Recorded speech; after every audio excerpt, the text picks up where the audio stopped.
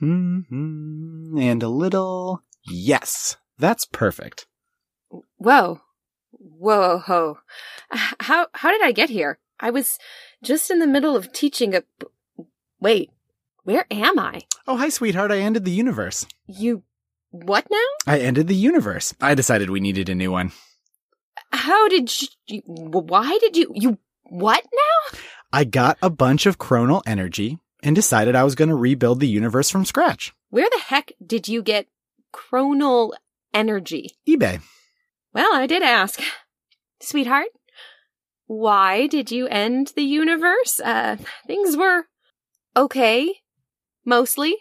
Well, I wanted a cheap coffee from the local chain this morning and they were out of cold brew. I wanted to make a universe where no one would ever be out of cold brew.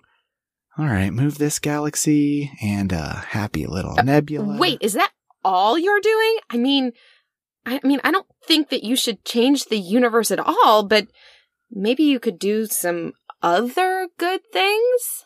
Oh, sure. Give me a sec. Oh, hey. Well, what am I doing here? Oh, hey, Chris, what's going on? Oh, hi, Chris Sims. Ended the universe because there wasn't enough cold brew. Started rebuilding, and Christy thought I could make some more changes. So I brought you here so we could talk 0 Hour. Cool. I was kind of working on some stuff. Would you like a tasty beverage? We have tons of cold brew, but we can make any beverage in the new universe. It'll take a bit for the planets to cool, though, so we have some time to chat. Well, you know I love a tasty beverage. Do you want to talk about comics? Yes!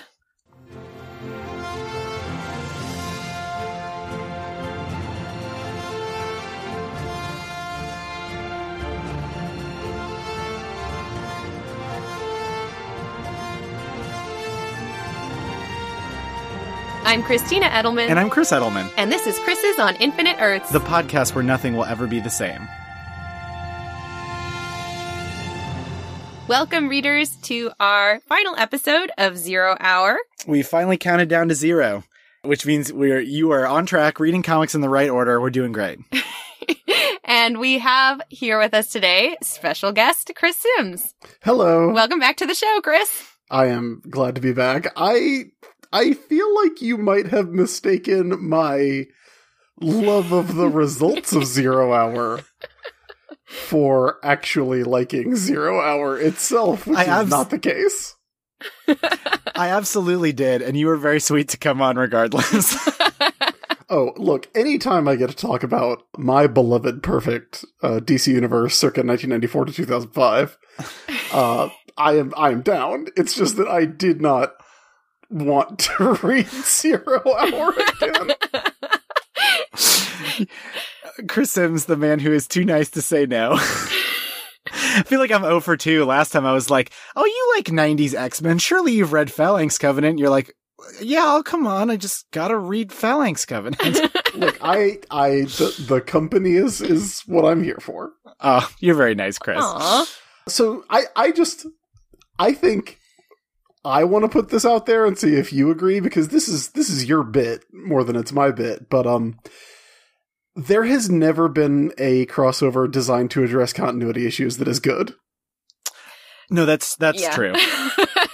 I have a soft spot for Crisis on Infinite Earths, but I don't know if that means it's good or not. Oh, it's not. I actually got a little bit of flack about this when I wrote about it way back in Comics Alliance times. I wrote that Crisis on Infinite Earth is a mess. Like, it doesn't make sense. It doesn't hold together as a story. Everybody just thinks it does because George Perez drew a lot of people in that book. Just filled it up. You know, it makes me feel so good to hear somebody else say that, because sometimes I read those types of events and I'm just like, no, I'm just not smart enough or entrenched enough in the characters to get what's going on. If I just read more comics, it would make sense. But, you know, sometimes that's not the case. No, it's often not the case. Yeah, the problem with Crisis is that it's 12 issues long, as I am sure you're aware. Yep. And like the story changes like 3 times over the course of that. Like, why are there tuning forks? What do the tuning forks have to do in the story? The first time I read it really early on in reading just comics in general, assuming that it was something I needed to read early on. And I just kept going, well, okay, I'm like 3 issues in, but it's done. Okay, I'm 6 issues in, but it's done. And it's just, no, it's never done. Yeah, they haven't even killed Supergirl yet. They haven't even killed Supergirl yet. I think Crisis is at least important to read historically. Yeah. And I to kind of like, if you're going to like superhero comics, which I do, it is the one of like 3 things I love, then you need to read Crisis, because if you can endure it, then you know you love superhero comics. If you can be like, yeah, I was there when they built the Tuning Forks. And I bring all of that up because good event comics are few and far between in general. Yep. It's DC 1 Million, Secret Wars, the 2015 Secret Wars that I got work out of, and Metal. And that's it. that's the good events. That's the good events. But like, I think War of the Realms is maybe people are going to remember it. War of the Realms fondly. is actually really good. Yeah, it's pretty good. I mean, that one literally just ended though. Yeah, I don't want to get too recency bias on that one, but yeah, War of the Realms is extremely dope. Mm-hmm. But Zero Hour doesn't even have the charm and importance of Crisis. It does not. Is what I'm getting at with all this. Like, it's just nonsense. And the thing that strikes me about it, and this is the thing that I always forget about Zero Hour, Dan Jurgens wrote and drew. Mm-hmm. Dan Jurgens, the most important creator at DC Comics in the 90s, arguably. Yeah. And I don't want to diss Dan Jurgens, because in a lot of ways I think he's underrated today, but I do think he was doing too much in 1994. Yeah, that's completely fair.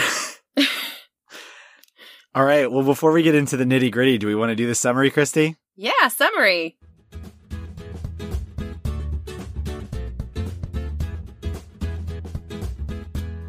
Zero Hour, number 1 and number 0. Written by Dan Jurgens, penciled by Dan Jurgens, inked by Jerry Ordway, colored by Gregory Wright, lettered by Gaspar Saladino, edited by Mike McAvaney and Casey Carlson. Supergirl, Warrior, Steel, and Batgirl are in Coast City, California, as entropy waves have caught up with the present. The waves rip up the entire city, and Steel perishes in the fray. Extant stands elsewhere, confused, as none of these fissures are his doing. He is blasted from behind by our mysterious figure who tells Extant to stay out of his way.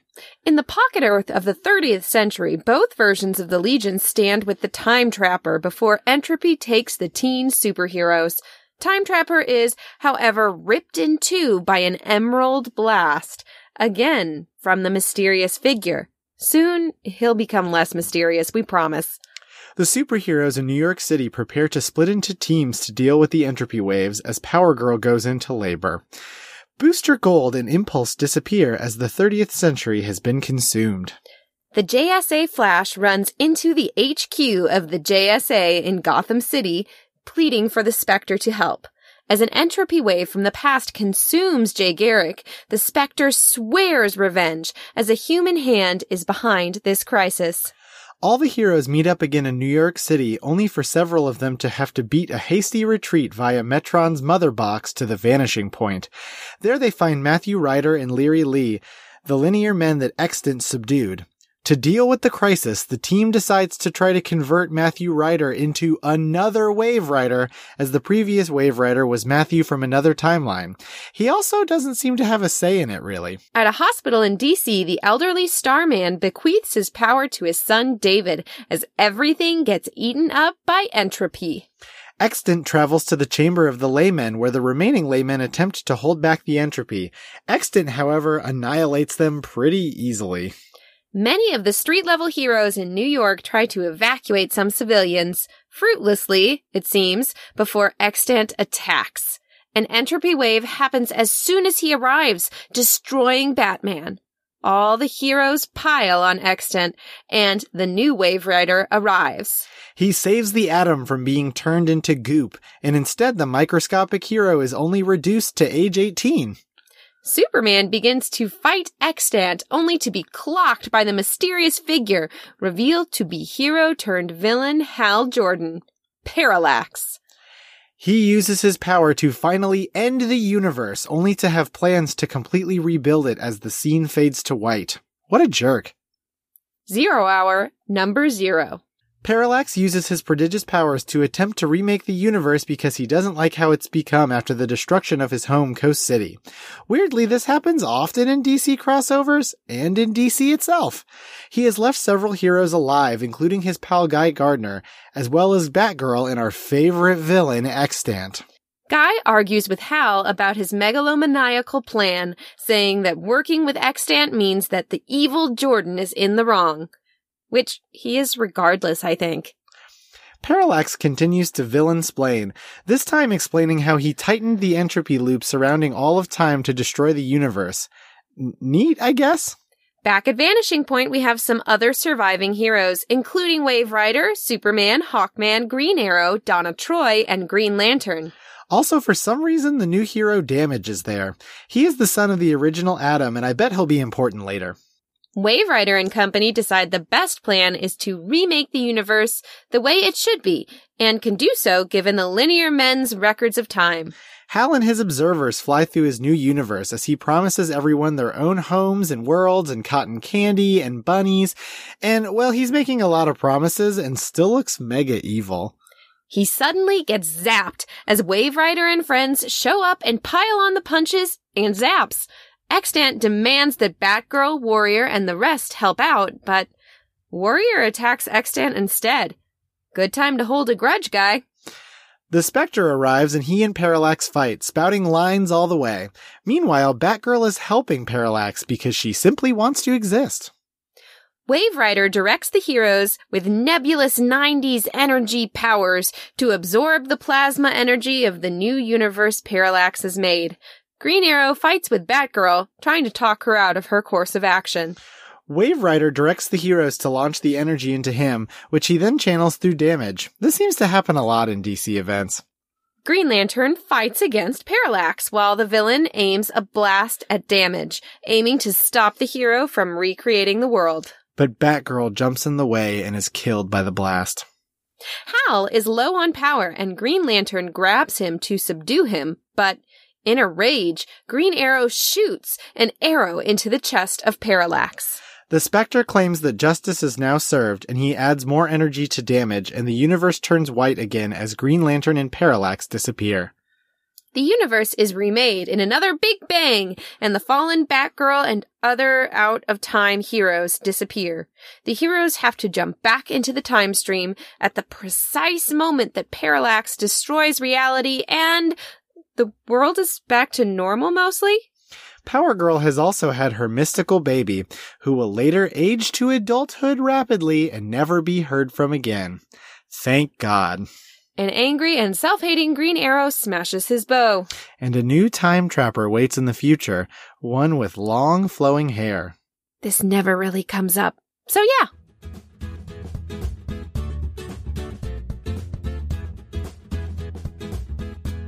All right. Well, as I like to address to you after we do the summary, Christy, did you like the ending 2 issues of 0 Hour? Well, considering the last issue was the first one that I read because I was silly, you know, I actually, reading the last one, I'm like, going back and reading the other issues, I'm like, nah, I'm good. I probably just could have read that last one. That's probably true.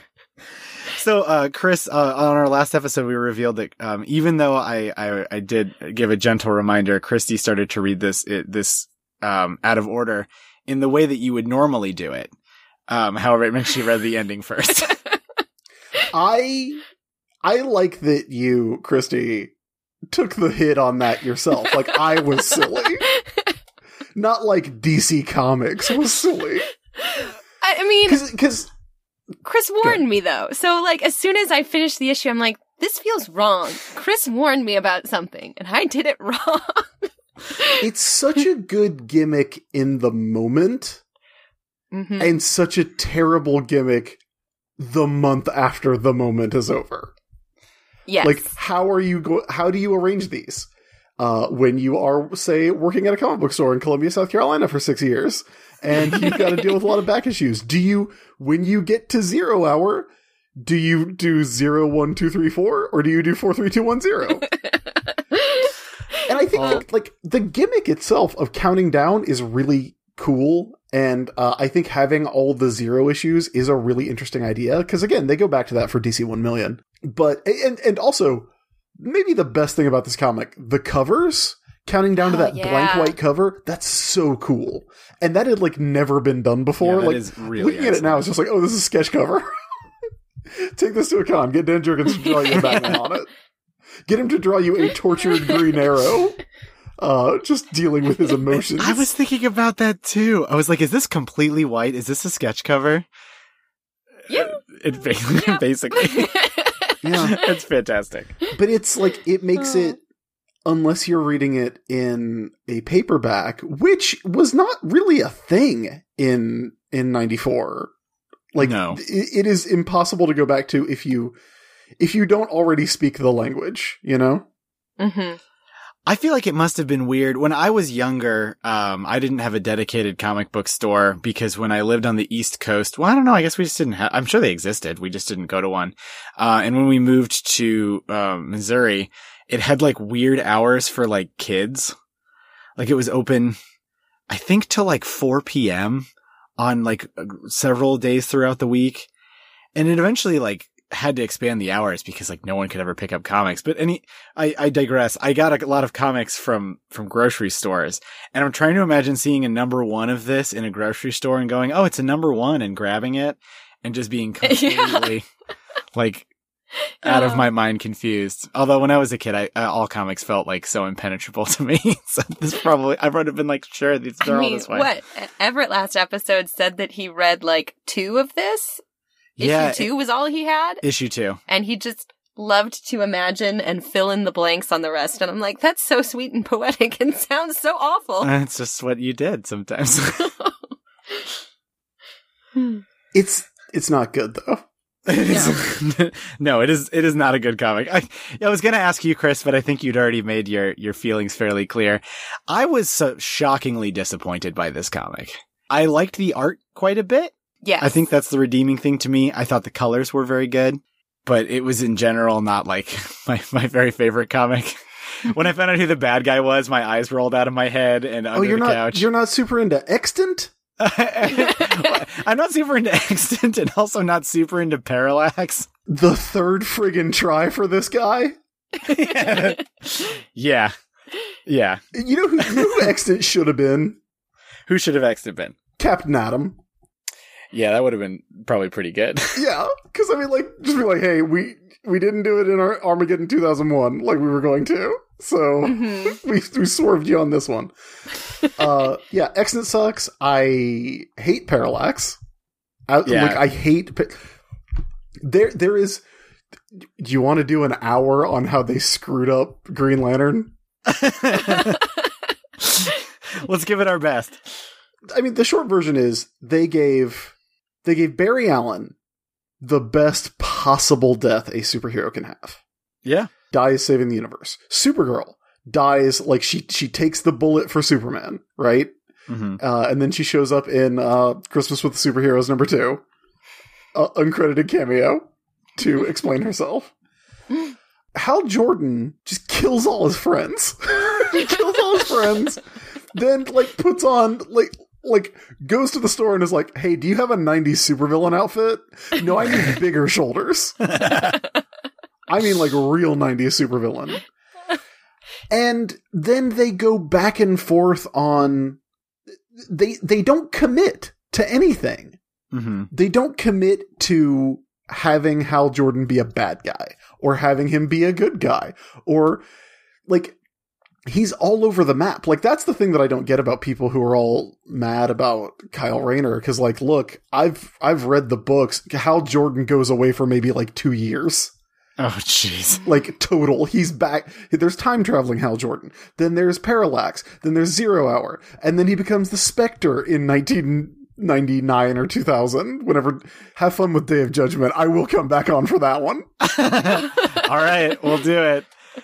But they don't commit either way, and they keep wanting to, like Final Night. He comes back and he's like, "Oh, me, like I'll help out and start the sun again."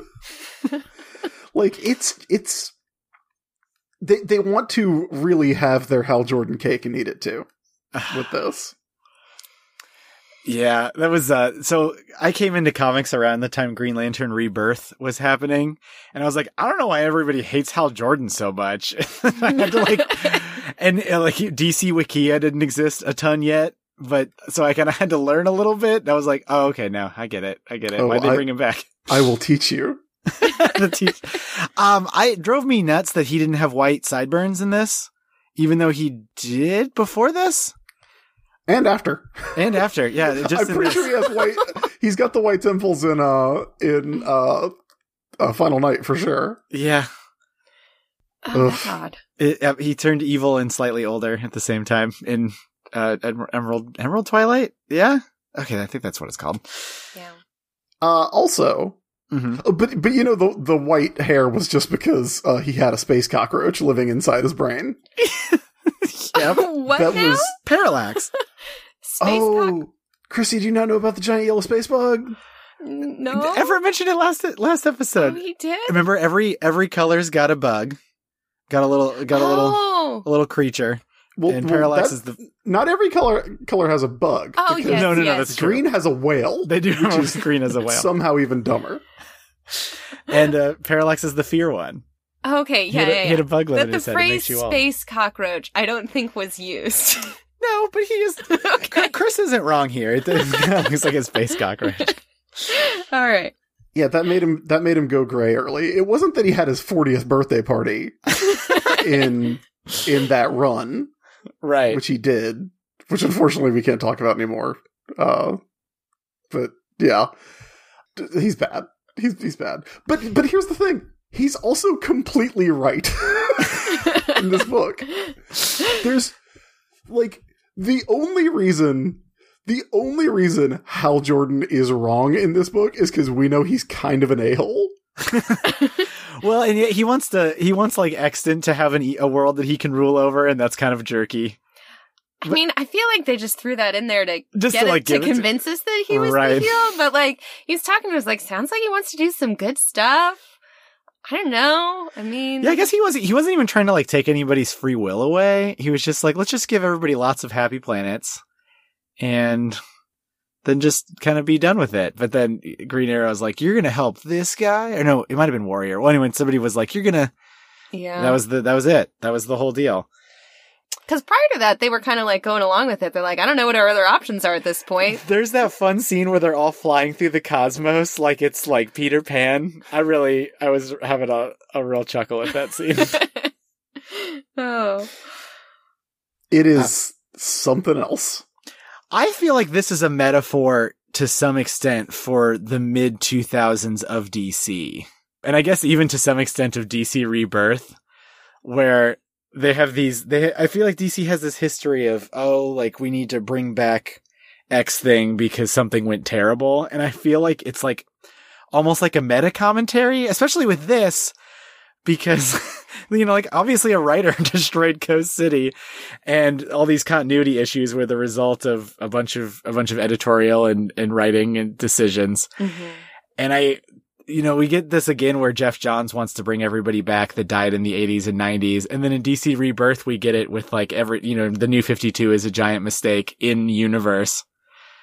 I feel like this is like a cyclical thing with DC. I mean, maybe I'm off base here. I do think it is it is somewhat of a problem with the nature of the beast, so to speak. Mm-hmm. That they keep doing stories about power mad people trying to remake the universe in their own image.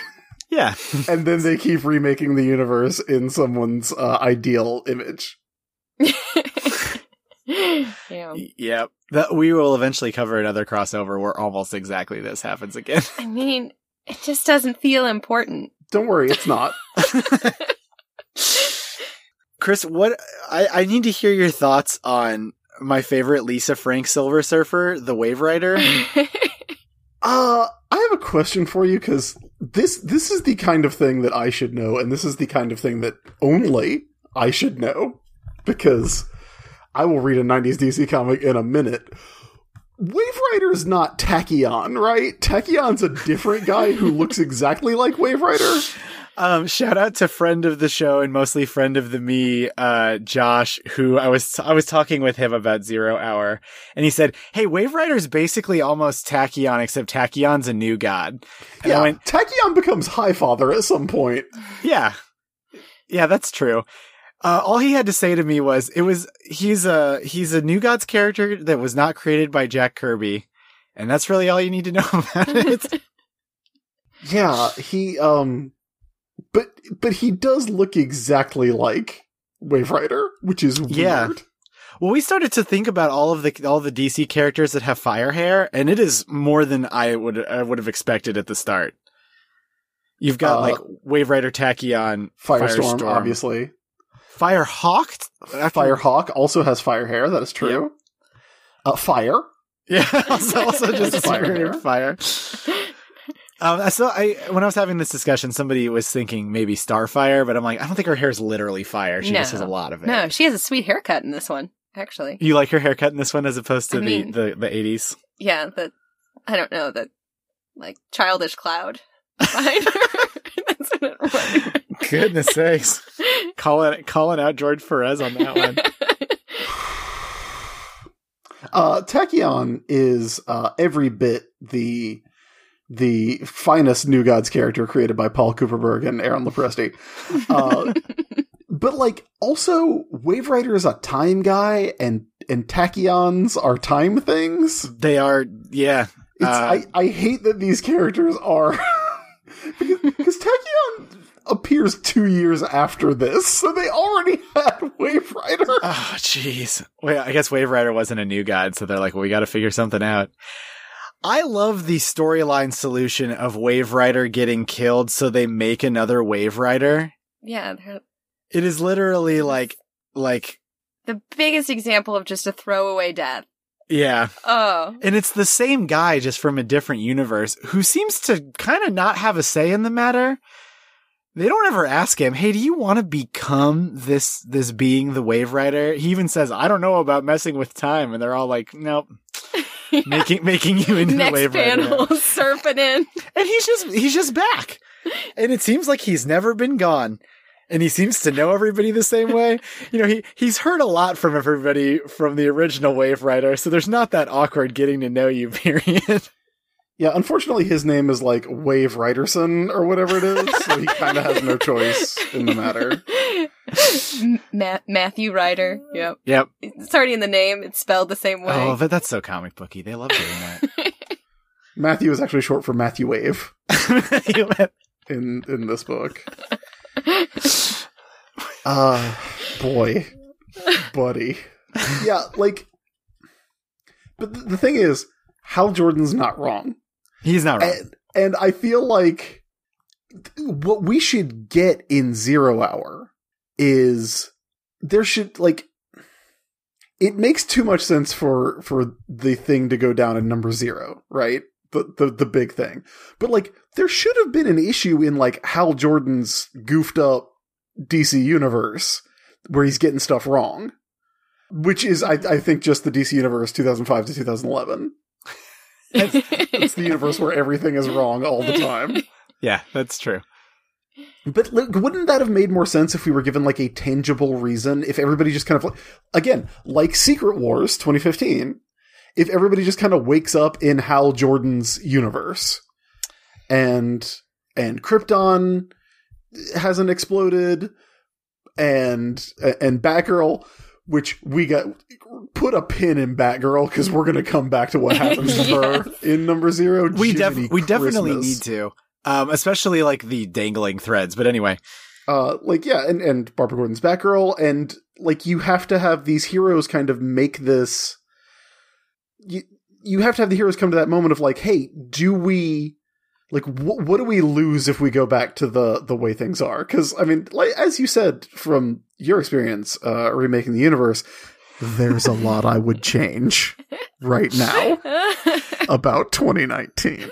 Just a ton. Yeah, to peek behind the curtain, I have to write those, and I'm like, well, I can't just say that remaking the universe is always a good idea, but I'd write that line for you where you're like, things are mostly okay. Yep. And they're not. You know, I would be, I would absolutely be on Triumph's side in this one. I'm the Triumph of this story. No, remake it. Start it over. Throw it in the trash. Throw it in the trash. Let's start it over again. Yeah, we kind of need the "It's a Wonderful Life." We need the House of M beginning. Yeah. I mean that too. Yeah, because like all of those stories, you know, like I am not like a huge fan of like House of M, but like it's a compelling beginning to the story, and you get to do good stuff with it. Like the Captain America issue is really good. The Spider-Man as a pro wrestler married to Gwen Stacy is a really interesting idea. And he's a bald jerk. Oh, it's so good. Yeah, he's got that pro wrestler shaved head. Yep. Triple P, Peter P. Parker. But like we don't ever get any tangible reason in this book why Hal is wrong. Because he even says, he's like, look, I have all of the knowledge of the Guardians who record literally everything. I can that is in my head because I am a super Green Lantern god right now. So I can just go through it and like change what we need to change and we'll be fine. We never get a reason why that is a bad idea. He even says like, I could keep Krypton from exploding, which is billions of lives that he would be saving. Mm-hmm. That specifically the Green Lanterns failed to prevent. So, yeah, yeah. In some ways, he's kind of doing the ultimate Green Lantern thing, or like what their mission statement should be. Yeah, and and I actually think it's interesting that he is doing this from a place of this is post Emerald Twilight Hal Jordan. This is kind of his first big thing after Emerald Twilight, right? Mm-hmm. If memory serves. I think so. This is a Hal Jordan who's like, hey, I messed things up really bad, but I can go fix it. And like, in that respect, Hal is the protagonist of this story, not just in that he is the force driving the plot, but that he is attempting to forge himself a redemption arc, and we just have Superman being like, no, bad idea. For no reason, and we have to take his word because he's Superman, which Jurgens is a better Superman creator than that. Like I said, like I don't know if Jurgens should have been like the guy in DC in the 90s, but he's a good Superman writer at the time. Like Death of Superman, the thing I always say, I probably said it last time I was on this show. Nightfall is the story that starts off really, really good and then gets unforgivably stupid. Mm-hmm. And Death of Superman is the story that starts off and you think it's going to be really bad because it's Superman and a bone monster punching each other to death. And then it gets really good. And it gets really good because of Jurgens, because of Carl Kiesel, because of Louise Simonson and Job Bogdanov and like everybody who was working on those books at the time. Like Jurgens is better than this. Jurgens is better than having to like try and fix the Legion for the third time in 10 years. Right. Oh man. I'm so glad that we managed to get an explanation of what was going on with the Legion at this point. Cause if you are just reading Zero Hour, like you have no idea why there are two of them. How much Legion have the two of you read? So I've read my dad collected the Legion, like that was his comic. So I've read a decent amount of Silver Age stuff, and then he even collected into the mid 80s. So a lot of that sort of stuff, and that's kind of it. None. Okay. Literally zero. I do think you should know that ever since at least this comic, the deal with the Time Trapper literally every time he shows up is we're going to reveal who the Time Trapper is. Right, and every time. It's always a different person. Yes. I don't understand. Yeah, it's because they keep remaking the universe. So every time. Okay, that makes sense. Let's not give it too much credit. Yeah, makes sense is it's a big ask. It is a big ask. So the end of this comic, well, we should probably let you go if you are wanting to go into your Barbara Gordon dialogue. There's something I wanted to end on. Do either of you want to talk about this? About Barbara Gordon going, I literally just want to exist, and everybody going, no, I think, like, I'm reading this and going, I think Barbara should be allowed to exist. I don't think that's a hard ask. Right. So instead, she dives. She sacrifices herself for the cause to prevent herself from existing. And her dying words are, "I just want to live." Oh, yeah. And Hal Jordan shoots her through the spine. Shoots Batgirl through the spine. Oh, it is through the. I thought it. Yeah, you're right. Yeah. For some reason, I didn't read that. That's nasty. Oh. It's that George Lucas clip. It's like poetry. It rhymes. It's like, oh God. Oh. This book is Dan Jurgens and Jerry Ordway. They are both so much better than this. Chris isn't mad. He's just disappointed. That's exactly what I was thinking. You do seem to have kind of a reproving parent tone, Chris, where Dan and Jerry bring back like an F paper, but they're usually pretty good in the class. Yeah. Hey, talk to me. What's going on?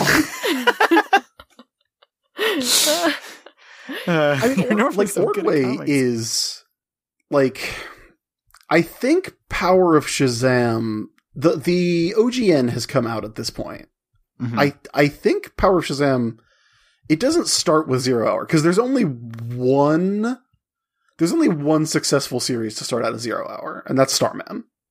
Yes. That was a fun explain. You were like, okay, who's this guy? I'm like, oh, that's Starman. He's giving, what's the name of it? The Star? It's the Cosmic Rod. The Cosmic Rod. Oh my God. That's right. You had a real giggle about the Cosmic Rod. And you're like, oh, he's giving it to his son. I'm like, that guy's going to die in like one issue. Yeah, that guy, like, which is great. There's definitely. I'm sorry. Continue, Chris. David Knight, the entire deal with that book is that David Knight immediately dies after one panel of being Starman. And then the other guy the other guy that we see in 0 Hour who's like, I don't want to be Starman. Guess what? Guess what he does for the next 80 issues? Right. We were just talking, like, if it was a movie, that moment, like, seeing that moment, you would know right away, oh, that guy's gonna die, that guy's gonna be because it's just perfect foreshadowing set up in there. But you only get one panel of it, so it doesn't, you can kind of read past it, but looking back at it, I'm like, oh, of course that's what's gonna happen. Oh man. It's so poorly set up in this. But like, which again is like, it's 3 levels of continuity fixing, right? Because Crisis comes along, and Crisis is like, no, there's no more Earth 2. All of the Golden Age stuff happened in the 30s and 40s of the DC universe. But that means the DC universe can't have Superman at the start of things, so I guess it has Iron Monroe instead. So that's Crisis. Then it's like, well, wait, we still want those characters to have adventures. And they would be like, you know, they'd be getting on in the years at this point. Like, they'd be 70, right? Like, if the Flash is 20 when Jay Garrick becomes the Flash, if he's 20, that means he's born in 1918. So in 98, he's 80 years old. Right. And he probably shouldn't be a superhero. So they have to come up with another reason. And it has to be like, oh, well, they got trapped in time for a hot minute, and they were magically made young. And then in 0 Hour, it's like, okay, but we don't actually want to have all these old people running around being superheroes. So yeah, this has to be olded up. So they're like, yeah, we're going to take away all the aging. Except for Alan Scott, because Alan Scott has the Star Heart, because he's not going to be Green Lantern anymore. He's going to be Sentinel. So and that's just dealing with why Starman happens. Why Starman exists. Yeah. it's like, it's so messy. Like, every patch requires 3 patches. Right. And that's a lot of their, no, DC has never quite managed to wrap it up in a pretty bow. And they try to do this a bunch. Yeah. Yeah. I feel like Hyper Time was maybe the best solution. Oh, Hyper Time was in fact the best solution. It's so good. So, Christy, Hyper Time is basically everything's true. It's the Han Solo line from The Force Awakens. It's true. All of it. Mm. And it's just, you just kind of go with it. Every. I can buy it. You have to buy so much stuff reading comics. Just like suspend your disbelief and just accept that it happened and it's true. And we can just do that. We don't need to explain it all, rewrite the universe a dozen times. Yeah, I actually think like the sort of in continuity explanation for Hyper Time, like the one that they give you on the page where it's like, oh, it's because it's the simplest thing. It's like a river. Mm-hmm. And every now and then it'll split off into a stream. And maybe that stream goes off on its own, and that's Kingdom Come. Or maybe maybe you get a stream and then it joins up with another river and then that comes back in, and that's Shazam. Like, that makes sense because it's fake. It's all made up. It's all fake. and it doesn't work. Like, doing hard continuity patches like Crisis and like 0 Hour and like Flashpoint, if you want to get into that. Oh, yes. We have. It doesn't work because you are inevitably going to have creators who come in and they want to make different things work. And you're inevitably going to have the stories that you want to be touchstone stories forever. This is... okay, I'm going to give you a good example and a bad example. Mm-hmm. Morrison on Batman. Morrison on Batman says everything happened. Yes. And everything pretty much happened like over 75 years. Like, somebody asked him how old thought Batman was, and he's like, 75. Robin's 74. Yeah. The Club of Heroes happens. Robin Dies at Dawn happens. It all happens. And that doesn't work. It works in the context of that run, but if you look at the larger run on Batman, it doesn't, because you have to be like, okay, well, Batman's been Batman for 10 years, and then No Man's Land happens, which is a full year that we get in real time. So that means 11 years. And then another year passes, so it's like 12 years. And so for a while, DC was on this kind of like 12-year sliding timescale. Mm-hmm. And like, that stuff doesn't work. Like, well, then why is Robin 25? Right. Why is Dick Grayson 25? Like, how long was Jason Todd? And then when you drop it back to 5 years like they did with the New 52, it doesn't work even more. The other thing is, people say, you know, Krypton comes back. This is a Johns line. This is a Johns line, because why would we not pick on Jeff Johns? We're talking about. It's required. It's punching up at this point. There's this moment, I think it's in like Infinite Crisis or something, where like Batman looks at Superman and he's like, the last time anyone cared about you was when you died. And it's like, okay, that's true in the real world, where that was the last time anybody was interested in Superman comics, like, other than us. That's true. Yeah. But here's the thing. The death of Superman is an extremely post-crisis, pre-0 Hour story. Because the death of Superman happens because of, like, the way he comes back is through the Kryptonian gestation matrix that Helix puts him in, which is from Man of Steel. It's the John Byrne, it's the rocket. It's the John Byrne rocket. That's in Death of Superman. It is a key point of Death of Superman. If Death of Superman happens, Superman comes back to life because of the John Byrne rocket. Yeah. But Jeff Johns had also done a run that says none of that stuff happened. And so it makes cracks.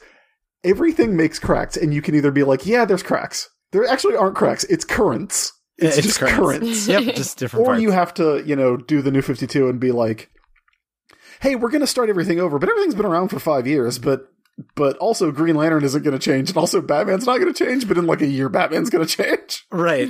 Jeez. Yeah, Morrison was like, I'm going to completely ignore New 52 and just keep writing my Batman Incorporated stuff. Because, quite frankly, what was selling at DC at the time? Yeah, that's true. For all of my griping, Green Lantern was selling. So why would you change Green Lantern? Like, if you're Jeff Johns and your best-selling book is Green Lantern and you're rebooting the universe, you're going to be like, we can probably leave that one alone. Mm-hmm. But yeah, like, it's... Zero Hour is made of that. It's distilled. It's the whiskey of continuity trying. Which, by the way, I think is why Marvel Universe storytelling feels so much different than DC Universe storytelling. Because I do think, for as much as they are two publishing companies that are working in the same field that have been mostly created by the same people for the past 50 years, there is a fundamental, like, underlying difference in how those universes are made. Right. And one of the things that the Marvel Universe has is, it actually all happened. And even the stuff that didn't happen, happened. Because, like, there is somewhere out in the Marvel Universe, there is a world where Gwen Stacy became Spider-Woman, And it's Earth 65 because 65 looks like GS when you write it in comic book font. Yeah. And, okay. Oh, no, you're good. You're good. I was disagreeing. And like, you get mild patches, right? Like, you get the hard patch stuff doesn't work in the Marvel Universe. It doesn't take. Mm-mm. Like Spider-Man Chapter 1. Chapter 1 did not take. Chapter 1 was another world. Chapter 1 was when the Spider-Man books were taking place on Earth Z for a minute. But you get stuff like, again, the aforementioned Secret Wars, which is not like a continuity patch comic, but it is a comic that when it ends, it goes, hey, this is actually the 8th iteration of the universe, which we know because Galactus has been a survivor of the previous universe for the entire time that he has existed as a character. And once you have that ingrained, you can be like, oh yeah, like, everything was remade after Secret Wars, but, like, nothing... Like things might have changed, but not so as you'd notice. Like Captain America dresses like he's in a movie now, I guess. Less fabric, more armor. It's fine. Yeah. But you get, like, every problem with what I've been talking about happens in 0 Hour, and happens because of 0 Hour. And one of the only thing you can give to it is the same thing as kind of the only thing you can give to Crisis. They did commit. They committed to it. Like, they stuck with the post-Crisis DC universe, and 0 Hour is just kind of like, a software update on that. They committed to it for a really long time, until they decided they weren't going to, and then everything fell apart. Right. And you said you seem to enjoy some of the stuff spinning out of it. Oh yeah, I actually like the way the universe is structured post 0 Hour. I think it's my favorite iteration of the DC universe, because it is a universe that's kind of built on the idea of heroic legacy, which is not something that you really get from Marvel. It is a distinctive thing from the DC universe, because you have this idea baked in very early on that there's a second Flash, a second Green Lantern, there's a second Robin. There's, Batman dresses like Batman because Thomas Wayne dressed like Batman. Like, all of these things that are kind of unrelated stories come together as a theme, and they form this idea of, oh, the DC universe is about traditions and legacy and, like, what it means to uphold a heroic legacy. And those are very compelling stories. And it's not something you get at Marvel, because at Marvel, legacy characters don't really exist, or they only exist temporarily. Yes. You get stories where, like, Jim Rhodes is Iron Man for about a year, I think, like, full time. But it's never like, if you go back and read those issues, it's like never a question that Tony's eventually going to come back. And then when he does, when you think of Jim Rhodes, you don't think, oh, Iron Man. You think, oh, War Machine. Right. Because that's what he graduates to. Mm-hmm. If you think of Tim Drake, you don't think, oh, Red Robin. where I get those hamburgers. You think, oh, he's Robin. He's Robin 3. Robin I. And I think that really set the DC universe apart, and it let them do really good stuff. Like, Flash is a book about that. JLA is a book about that. Obviously, 80 issues of Starman are about figuring out what it means to step into the role of your father and of a father. And I think you get really interesting stuff. Like, the way that Flash goes is Flash is about, like, living up to and surpassing your father figure, but also, like, carrying on his memory. And Starman is a book where, at the end of the day, Jack Knight has a kid and stops being a superhero because he's just going to be a dad because his dad was never around because his dad was a superhero. And those are both very valid takes on that idea of legacy and carrying stuff on. And all of that happens because you get it all compressed through Crisis, through Zero Hour. And it works really well, and it makes the DC universe feel like it has this rich history. And it makes a place for new characters. Because if you're Marvel Comics and you introduce Jim Rhodes as Iron Man, and on through to today, with, if you introduce Jane Foster as Thor or Sam Wilson as Captain America, we all know it's temporary. It's temporary. But from 1987 to when it starts to go south around 2005, 2006, if you were introduced as the new Green Lantern, you were Green Lantern. Like, Kyle Rayner was Green Lantern for 20 years. Right. Like, Wally West was the Flash. He graduated. He became the Flash for 1986 or 1987 to 2007. Barbara Gordon was Oracle almost exactly as long as she had been Batgirl. Oh, that's true. It's like, it is literally a matter of months in the difference. It's like, that to me is like the pyramids versus the pyramids and Cleopatra thing. It's like a period of time I would have never thought was equal. Yeah. Because it's not a thing you think about, because in the 90s, DC had that. And what that does is it gives the universe a sense of forward momentum. It gives the universe a sense of things change. Like, obviously, the Batman has to get back to status quo at the end of, if not your issue, if not your story arc, the end of your run. Somebody else is gonna come on, and they're gonna advertise it as a return to greatness, a back to basics approach, a great jumping on point. And that's fine. But then it's frustrating for longtime readers, right? Because you end up seeing the same things over and over. The DC universe in the 90s at least had the illusion of, this is the new guy, and we're going to get behind this guy or this person, this character, and commit to this character as the new person. And then everything changes in the mid 2000s, and it goes, they pull the lever and it goes backwards. And yeah, as I have written about, the downside of that is that in the 90s, in the 80s and 90s, a lot of characters were created by people who were a lot more conscious of the fact that they needed to create a more diverse cast. So in the 2000s, you get the unintentional but very real side effect of DC Comics being a book where a bunch of non-white superheroes get violently murdered and replaced by white people. Ooh. Yeah. Yeah, it's rough. It's pretty bad. And it is very antithetical to the one good thing, the one undeniably good thing to come out of Crisis and Zero Hour and stories like that. Like, Death of Superman happens, right? Mm-hmm. And we know none of those characters are going to be the new Superman. Right. But we do get a new Superboy, and we do get Steel. And those are two new characters, and Superboy becomes a legacy character in a really interesting way.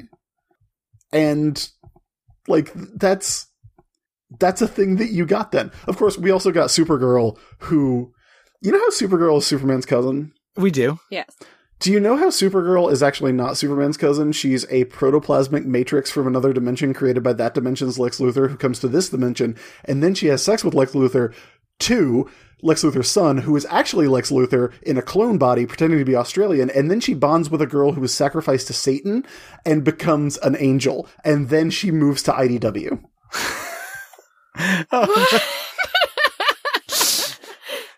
As one does. Yeah. That's post-crisis Supergirl. Not great. Not great. The return to Supergirl's cousin, I think that was a good move. Yeah, like that one, I'll give them. I'll give you that one. They get one. Yeah, because Matrix didn't make sense. Like, Superboy kind of makes sense, and I'm getting so far afield, but this is all stuff of the era, right? Yeah. Mm-hmm. Like, Superboy number 0 comes out, I think, between Superboy 4 and 5. So, again, like, Aquaman, Superboy, there were a couple other books. Robin, I think, had all started beforehand, but they were very close to the beginning when 0 Hour hits. So they have their 0 issues are very close to the start. Fate, I think, might have been one of them, but nobody cares. Nobody cares about Jared Stevens, the man called Fate. I don't. But like, you get all these characters. I completely lost track of what I was saying because I was thinking about Jared Stevens, the man called Fate. I apologize. That's okay. Where was I going with this? I was talking about Supergirl. I was talking about... you were talking about Supergirl and the 0 issue of Superboy and why Superboy is actually kind of an interesting concept that works. Oh, yeah. Superboy's an interesting concept because one of the things they commit to is Superman as a brand identity, right? Mm-hmm. And if we're going to establish Superman as a brand, then we need to not dilute it. So they get rid of everything. Supergirl comes back 1 year later. Supergirl comes back in 1988. Yeah, we get Matrix back. But the concept of Superboy, the Connell Superboy, the clone Superboy, is he's Superman if Superman wasn't raised by the Kents, and instead he was raised by a bunch of Jack Kirby characters. But also he knew about Superman and kind of had that hanging over him. And what do you do when you're a teenager with Superman powers, but you don't really have any identity of your own? And if you read the early issues of Superboy, he's terrible. Like, Superboy's a really good comic because they were, Carl Kiesel and Tom Grummett were willing to make him not like reprehensible, but like he's a jerk. It's like, oh, of course he would be. He doesn't know any better. We commented in the last issue at the end of the world, he hits on somebody, and we thought that was really funny. Yeah. Because what would you do if you're a teenager with Superman powers? Yep, that's what you would do. And I think like that, you get that journey really good, and then the 2000s come and his journey becomes that he's sad. And he wears a black t-shirt. He does, and he gets rid of his cool hair. He gets rid of his cool hair. He gets rid of his cool jacket. I love that 90s Superman or Superboy costume. You cannot tell me that costume does not rule super hard, even though he has 2 belts on his right calf. I love that costume. When they're with the recent Young Justice, that variant cover with the meme where it was Superboy walking away. It's one of my favorites. Before we get into accolades. Before we get into questions. Twitter questions. This is what editing's for. Before we get into Twitter questions, I have to ask you, Chris, why was Barbara Gordon the time trapper at the end of this, and why do they never do anything about it? Buddy, I don't even know. That is wild to me. That's like, that's up there with, so there's crossover mysteries that I kind of collect. This is one of them. Who's the hairy guy in the corner in Final Crisis? Things like that. I just feel like maybe we'll never know. I was wondering if you had any extra insights, but I read that Jurgens was like, oh, a woman with red hair who maybe just died, and who knows what's going to happen with that. And I'm like, nobody, Dan. Yeah, no one knows. That's kind of an interesting idea, though. I think it would have been kind of cool. It's a shame that they just decided to never do anything about it. It's an interesting idea in ways that Pandora was not an interesting idea. Oh, yeah, Pandora was bad. Should have been the Trinity of Sin. Yep, that's it. I thought you were getting ready to segue into Accolade. We do Accolades, then Twitter questions. Oh, okay. Accolades is next. Accolades. Chris, did you prepare some, or are you going to be our fun peanut gallery for when we say our accolades? I will be your fun peanut gallery. All right. All right. Accolades. Accolades.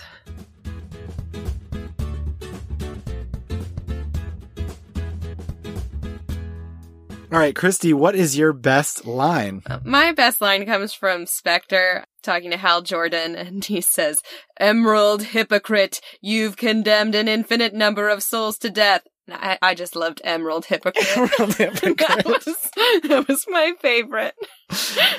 We're gonna be talking, and at some point you're gonna call me an Emerald hypocrite. I feel like I'll be saying something goofy. So my best line is Green Arrow channeling me reading occasional DC comics, which is, so we didn't get into this, but the hero Damage just shows up because they love complicated solutions to things. We've read three crossovers from DC, Chris, where at some point some people channel energy, shoot it through another person, that person shoots it through another person, and then something happens. It happened in War of the Gods, it happened in Crisis on Infinite Earths, and it's happening here, and I'm frankly kind of sick of it. Did it happen in Flashpoint? Does it happen in Flashpoint? I don't know, but maybe it does. I thought they channeled energies through the... Never mind. It happens a lot. And Green Arrow is wondering why, or after Damage is wondering why he's there. He's there for a couple panels where he shoots his energy to make the universe. A lot of energy. We're all kind of wondering why Damage is there. Damage, you're not alone. Green Arrow says, "Yeah, well, what's my reason? I really hate this cosmic stuff." I was like, same, buddy, same. I really like this panel of old Jay Garrick going, "Is that all this was about? Death?" Which, yeah, it turns out, yes. Anytime there's a crisis, a bunch of people die. Okay, so greatest hero, it's got to be Batgirl, right? I didn't give it to Batgirl, and I'm regretting it.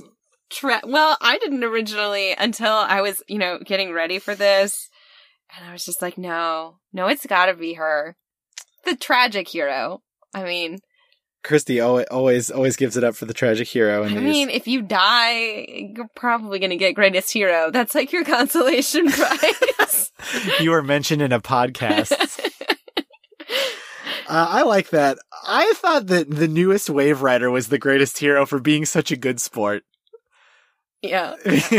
So we're gonna turn you into a cosmic being. We don't care if you want to be or not. But I'm starting to wonder if Chris's greatest hero that you kind of mentioned earlier of Hal Jordan doing his best to remake the universe is maybe something that I should have thought about more. I mean, look, he recognized that he goofed. And he tried to fix it. That's true. What more do you want from him? It was maybe the best he's been. Perhaps and ever. Again, the only reason that they're like, no, we can't let him do this is that they know Hal Jordan sucks.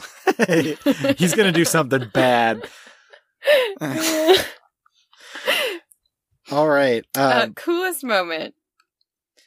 What is your coolest moment? My coolest moment is the panel where Wave Rider rides in, because he has like this Lisa Frank power beam where it's just a billion rainbow colors, and I love it so. My coolest moment, I loved the page of Hal Jordan standing over Superman, who I believe he's just punched. Mm-hmm. I just thought it looked really powerful and cool and fun, and like... It was hard to find a coolest moment with this comic for me, because I didn't think very much of it was very cool. I mean, this does have some Lisa Frank colors in the background, too. I feel like whoever colored this, we literally just credited them. But I love the colors in this comic. I think it is by far the best part of the craft. They made chicken salad out of chicken poop, as they would say in wrestling. I mean, this, like, the creative team on this book it's Dan Jurgens writing Mhm. and doing layouts.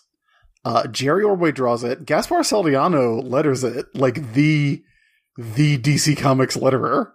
Mhm. Yeah, it definitely should have been like really, really good. Yeah, it's absolutely not though, unfortunately. Unfortunately. Can I say my coolest moment? Absolutely, Chris. My coolest moment is when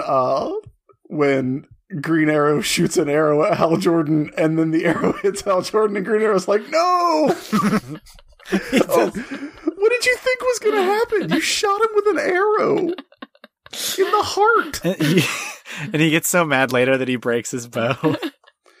That panel of him, like, doing his Phantom of the Opera, his JoJo pose at the end, Yeah. is very good.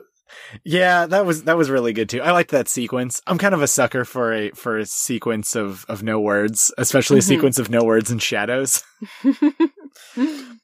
I have a great comic book series you're gonna love. It is called Hellboy. Maybe I've heard of it and not read it 10 times. Yeah, totally fair. Christy, I want to say my silly villainy. Can I say my silly villainy? Sure, silly villainy. Hal Jordan taking everybody on a Willy Wonka-esque ride through his new cosmos and kind of explaining what he's doing to them, and they all just are kind of floating along.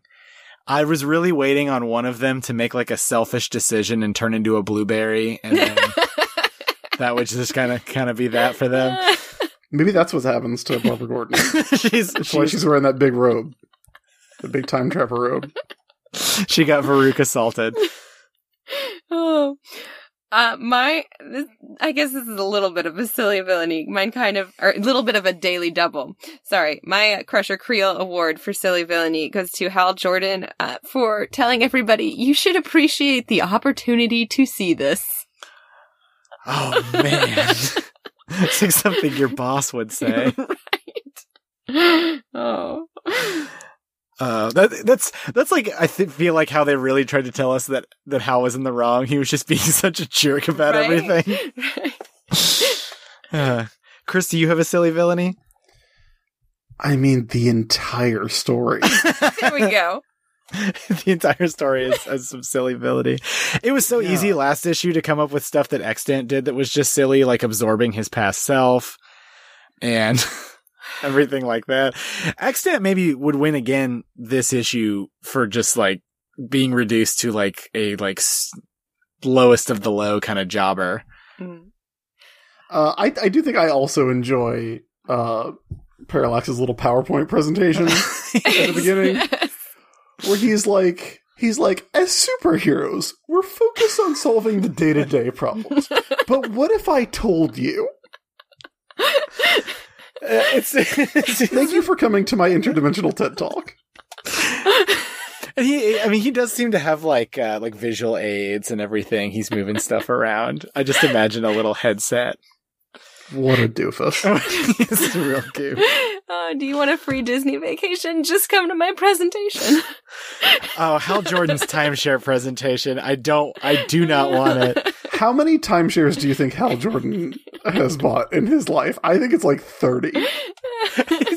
He is just the right age, and I feel like just kind of temperament that he would fall for them so hard. But one week I can be in Florida, and then somewhere else. I think he just lives in timeshares. Like when he used to be a trucker and he would put his truck out in space when he had to go do space stuff, he'd just fly his truck out to orbit and leave it there. Spend the weekend at a timeshare. Oh. All right. Well, let's get into our Twitter questions for this week.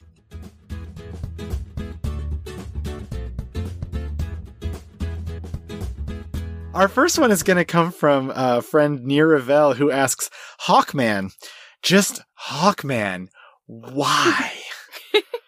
I'm going to give my answer of I have no idea because they made it seem like he was going to be important to this crossover and then he ultimately wasn't.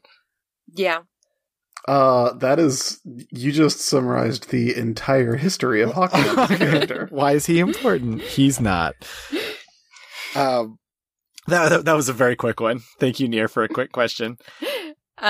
Next question comes from another friend of the show, Dan Grote at Daniel P. Grote. DC's gone back and forth on the whole multiverse hypertime thing, and now they've doubled down on it with the dark multiverse that spun out of Metal. What does a good story need to maintain this massive sandbox while remaining accessible to new readers? I have an answer. I think it would be better than ours. Here's the thing. People, like average people, like not necessarily comics reading people, like civilians, as we used to call them when I was working at the comic store. Did you really call them that? Yes. Okay. Because it's better than saying non-obsessives, which is what we were. I mean, right. People love continuity and they love alternate universes. They love it. They didn't think they did, but then a movie where you had to see 21 other movies to watch it made like $400 billion. And absolutely. everybody loves alternate universes. Everybody loves it. The most popular comic book properties in media are like the Marvel movies, and then I may be being too gracious, but then like the CW family of shows, I would say. Yeah. I think those are more. Do Elseworlds and Crisis and like a bunch of stuff. Like they had the Nazi planet. They did. They're doing Crisis on Infinite Earths in December, and there are hints that some wild people are coming back into it. Yeah, I know about Bruce Wayne. I'm pretty excited about it. Tom Welling is Superman. I'm gonna die. Tom Welling and Brandon Routh. Yeah, Brandon Routh, a person who's plays already on those shows as the Atom. Goodness sakes. Yeah, people love that episode of Star Trek where they go to the mirror universe, and that is like such a touchstone in pop culture. Like if you see a character with a goatee, like you know what it means, and that's not just like a super nerdy thing. People love coffee shop AUs. Everybody loves alternate universes, and all you have to do is say, okay, well, this is what it's like in the regular universe, but what if it was like this? And that's what makes the dark multiverse so brilliant, because A, it's on the other side of the map. It is. You flip the whole thing over. Black. And B, it's defined as being bad ideas. It is fantastic. Yeah. Metal rules. Metal is... I don't know if it's the best DC crossover, because DC 1 million pretty good. Mm-hmm. But Metal is... I mean, we're all a little metal.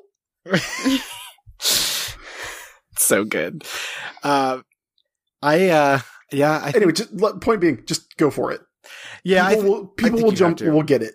People love it.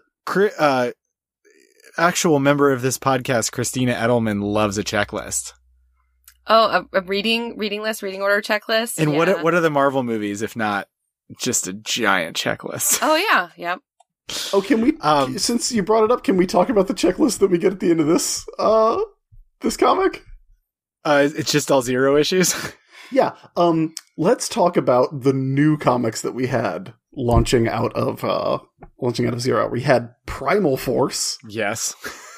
I think New Titans was also one, because the Atom gets turned into specifically an 18-year-old in this comic. They can eyeball it at 18. Yeah. Yep. Yeah, Tachyon looks at him, he's like, you're legal.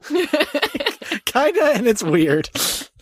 And this was a Dan Jurgens Titans book, too. I don't know if anybody remembers that, but I remember reading about it, because it was either House Ads or it was in Wizard, and it was Dan Jurgens talking about his new character, and he's like, yeah, this is Risk. He's got 5 times the strength, 5 times the speed, 5 times the ability to get into trouble. And I'm like, heck yes, love that dude. Then he got his arm torn off in Infinite Crisis. Infinite Crisis is rough, Christy. We have Fate, which is the Jared Stevens book, which, again, I don't, like, the timeline of Fate is weird, because there's Fate, and there's Book of Fate, and there's Fate number 0. Let's see, what else do we have? Xenobrood, everybody's favorite book. Xenobrood? That is literally a combination of the Xenomorph and the Brood. Uh-huh. Yeah, all right. which are the Xenomorphs? Yeah, that's already the same thing. Gunfire number 0 was in here, but that's not where Gunfire started, because Gunfire comes out of Bloodlines. Oh, goodness. Anima. That one also didn't work. Damage. Came out of this. Damage, our boy. The Dark Stars, who I think their only big contribution to the universe was Kate Spencer stole one of their outfits for her Manhunter costume. And they're soon going to be starring in a miniseries with Grant Morrison's Green Lantern. Great. Yeah, thrilling. And that's it. Like, what's weird about this? Did I just... Oh, no, there it is. And Starman. Yes, Starman. Comes out in week 2 and is by far... It's the Hitman of 0 Hour. Hitman, Bloodlines, Starman, 0 Hour. Goodness.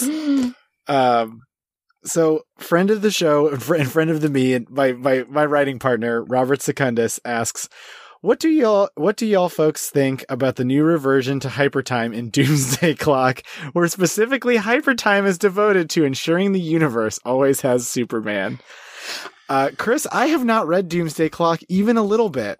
Oh, I've read every gosh darn page. Yep, Christy has not read it either. If it's DC and I have not read it, it is generally assumed Christy has not read it either. Yes.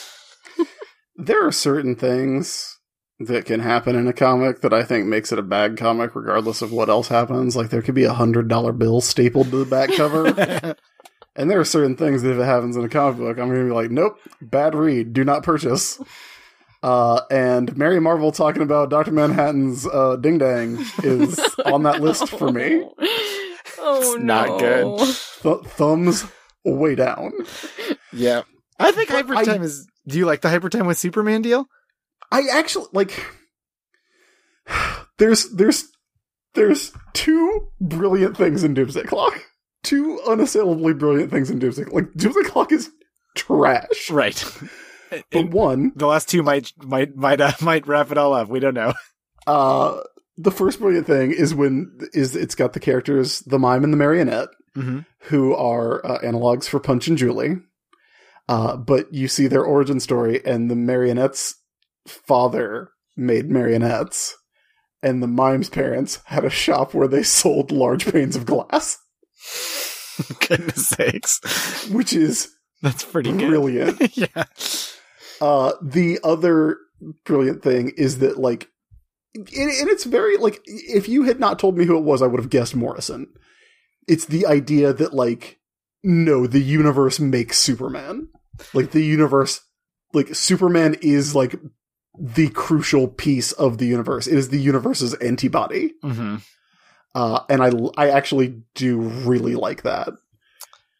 I only know of it conceptually. I kind of was interested in, like, the nationalist superheroes, like, for like a history where certain nations had certain superheroes.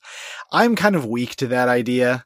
I feel like it's from, like, Gundam stuff when I was a kid, but that's a concept that I kind of liked, but I don't know why the Watchmen characters are in it. Who does? Nobody at all. Would you like to read the next one, Christy? I actually want to read our J. Jonah Jameson question from @JJJ Bugle News. Oh, you guys have Character Corner too. I think you maybe brought Character Corner with you. Because we do have the one. We do not have Stone Cold HCC. Because that is an account that only exists to ask questions on War Rocket Ajax. The only reason Twitter is good at all. Is this 0 hour nonsense responsible for everyone forgetting that I had an adopted daughter that became a spidered woman thanks to the Gathering of 5? Chris, did this happen around the same time? I know you know about the Gathering of 5, a thing that somehow is... The Gathering of 5 was later. Okay. Gathering of 5 is circa chapter 1, so I want to say 98, maybe? I cannot believe I have talked about the Gathering of 5. I haven't talked about the Gathering of 5 in 20 years. And then all of a sudden, in the past month, it has come up organically 3 times.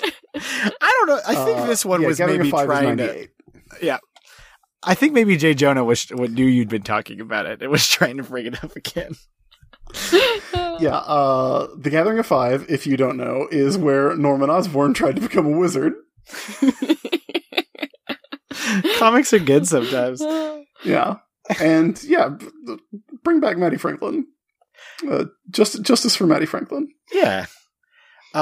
Question from @LynCandescent. Why is it that 0 Hour doesn't seem like it's talked about as much as the other crises? Is it simply down to quality, or is there another factor? I feel like we've kind of... The quality is definitely not there for me. I think it's also... It might be like a peanut butter problem. I feel like you get the one slice of bread of Crisis, which was the first one that did a lot of stuff. But then we've had stuff since that tends to kind of be at the end. In which case, I think everything in the middle maybe gets lost a little bit. Because you want to know about the first time the status quo was changed, and you want to know about the recent current stuff. one. But... That's my theory. I feel like your average person maybe just doesn't care what random continuity was 10 years ago. Fair. I think that's a very fair assessment. But 0 Hour is also bad. Yeah, 0 Hour is also quite bad. But yeah, like it's because 0 Hour is essentially like Crisis 1.5. They do the same thing. It's just like tidying up the Legion and the JSA, which are like leftover bits from Crisis. Because like the first crack in Crisis appears the month after Crisis ends. Yeah. With Legion. And and that is where the Legion started to become a problem for DC continuity. It's sad. I love the original Legions. Oh, they're very good. I love the Legion.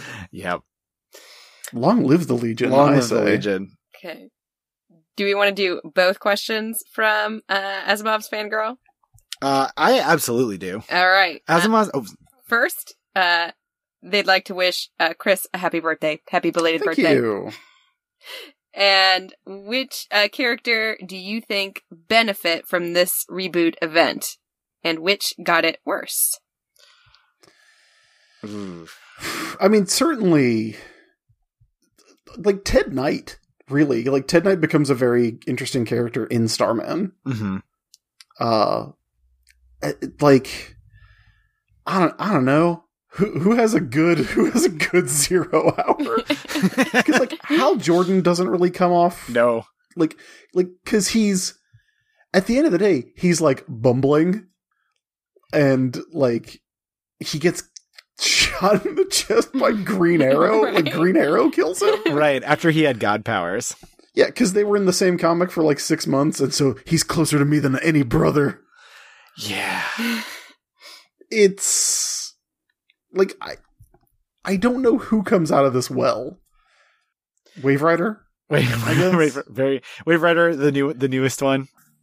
Yeah. There's a really good story about all the Alfreds from the different continuities coming back that happens in a Batman book. I think it's in Shadow of the Bat. Alan Grant writes it. It's pretty fun. I think that Hank Hall kind of comes out the worst, though. I mean, he was never that great to begin with. You know, when you are literally created as like supposedly the good character in a weird ideological battle between like violence and pacifism, where the pacifist always seems terrible. I mean, he was never great to begin with, but he seems like such a doof after this. Yeah, for sure. All right, and now the most important question. Yes. What do you snack while you read comics? I don't snack while I read comics because I either get stuff on my screen or I would get stuff on the pages. I know. I feel like this is the second question where I'm like, I promise I eat food and I snack a lot. I'm just really messy about it. So I can't like do it while doing other things that aren't just like watching TV. Yeah, you're a Netflix snacker. Definitely. Chris, do you have a comic book snack? Not really. I have movie snacks. Of course. What I do. That's where my snack situation happens. I actually, like, yesterday I did something that I haven't done in a while. My wife is going back to grad school to get her master's in social work. It is the ranked number 3 social work program in the country. Only 70 people got in, and she was one of them. What? Congratulations. Say congrats to Aiden from us. I will. She actually has her first day of class tomorrow. She's been doing orientation for the past couple days. But because it's grad school, she had homework for the first day of class. Yeah, you sure do. And so I ended up going to... I didn't feel like cooking, so I went out to dinner by myself. And I did a thing that I used to do a lot when I was single, which is I sat in a Mexican restaurant and I read and ate chips and had my food, which is a nice little experience. Because let me tell you, your boy loves a storefront Mexican restaurant. I do that too. Whenever Christy goes out of town, I generally eat at the Mexican restaurant with my tablet. Yeah. Last time I read a book about Sir William Marshall, the greatest knight of all time. Wait, William Marshall, like Blackula? No. But why? That sounds pretty good. He's the actor. He was considered the greatest Othello of his day. Right. In my case, it wasn't a comic this time, but it usually is. Yeah. I guess I do read comics when I eat out by myself. That's like the only time I do it. I went to Mongolian Grill when you and the boys were visiting your mom's once, and like was reading the stuff that came out that week. I read comics when I get a pedicure, which I guess is my equivalent. That's nice. Yeah, that the one time I was able to go with you, I was like, yeah, okay. I just read 20 issues. Yeah, it's so relaxing. It's perfect. I'm always nervous about reading while I'm getting a pedicure because I always get a mani-pedi. Oh, gotcha. And like eventually I'll have to like put the tablet down and then I'm just staring. Yeah, no, that's fair. The time when I went with you, it was only feet. Oh, yes. Well, readers, that's going to be wrapping up our 0 hour coverage. It means that next time we're going to be covering an X-Men book, which we have to figure out what X-Men book we're going to cover. Is it voting time for the Patreon? It is not voting time yet. Anyway, Chris, thank you for coming on again on our podcast. You are always a welcome guest, and it's always really great to have you on. Thank you for letting me just ramble on about the nature of the DC universe in the 90s and how it was perfect and beautiful, because I was 16 and didn't have problems yet.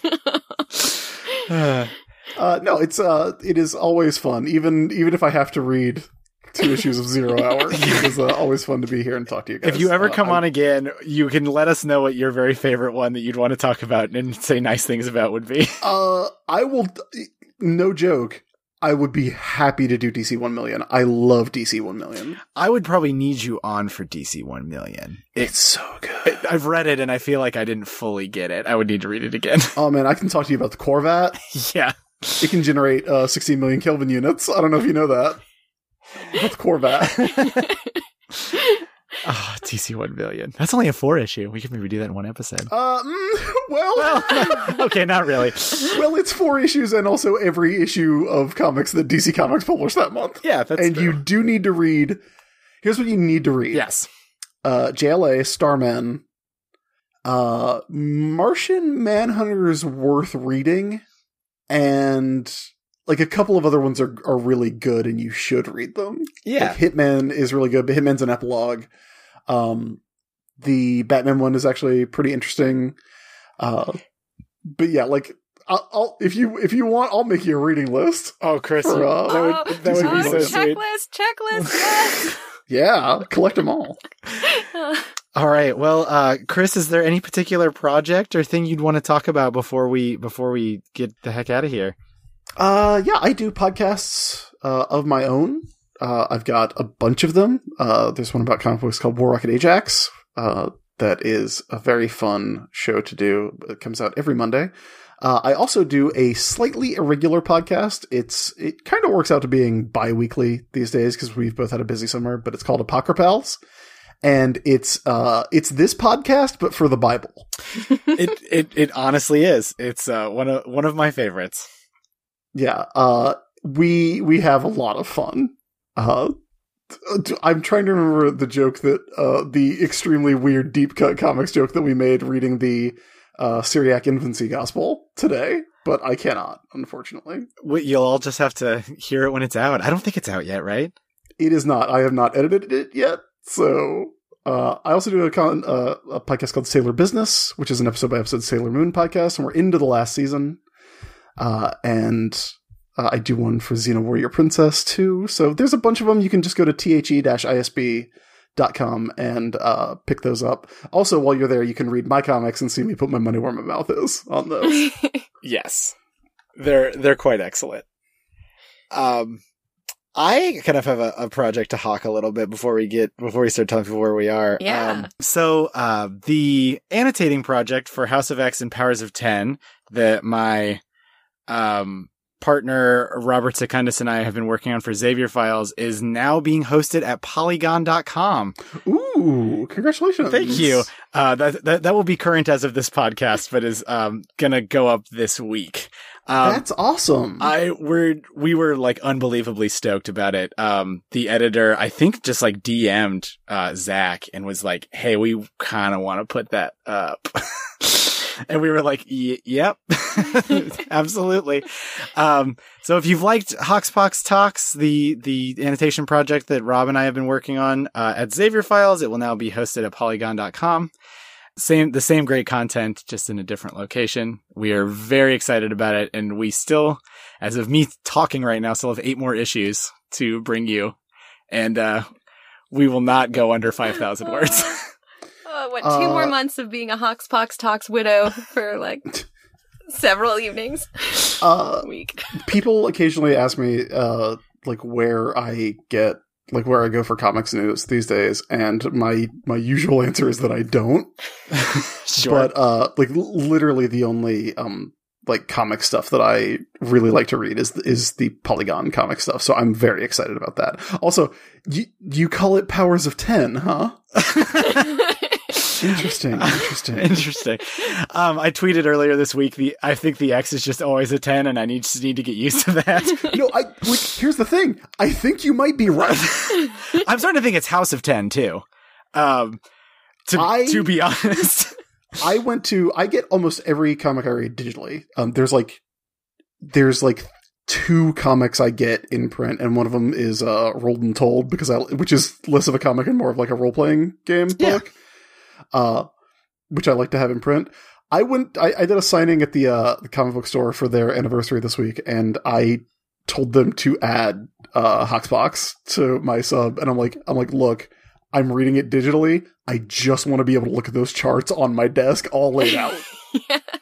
I feel like if I stare at them long enough, I'll figure out how Jonathan Hickman is so good.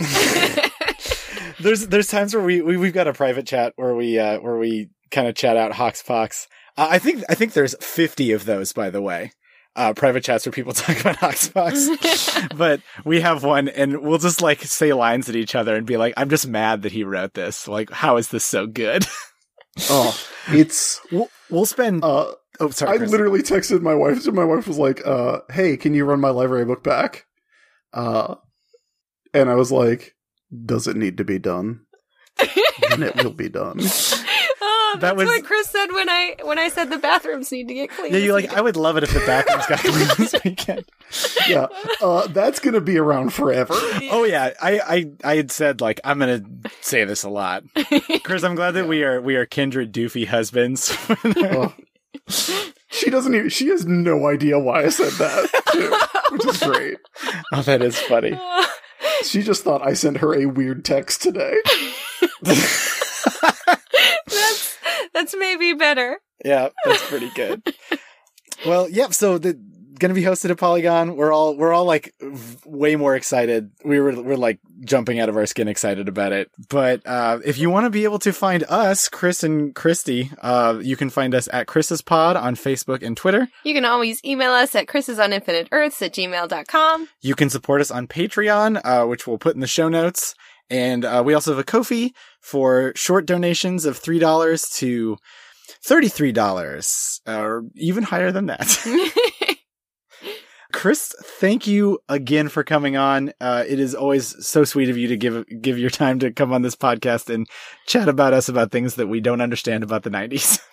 Of course, I will bill you at my usual consulting rate. That sounds good. And until next time, slay your enemies, and all you desire shall be yours.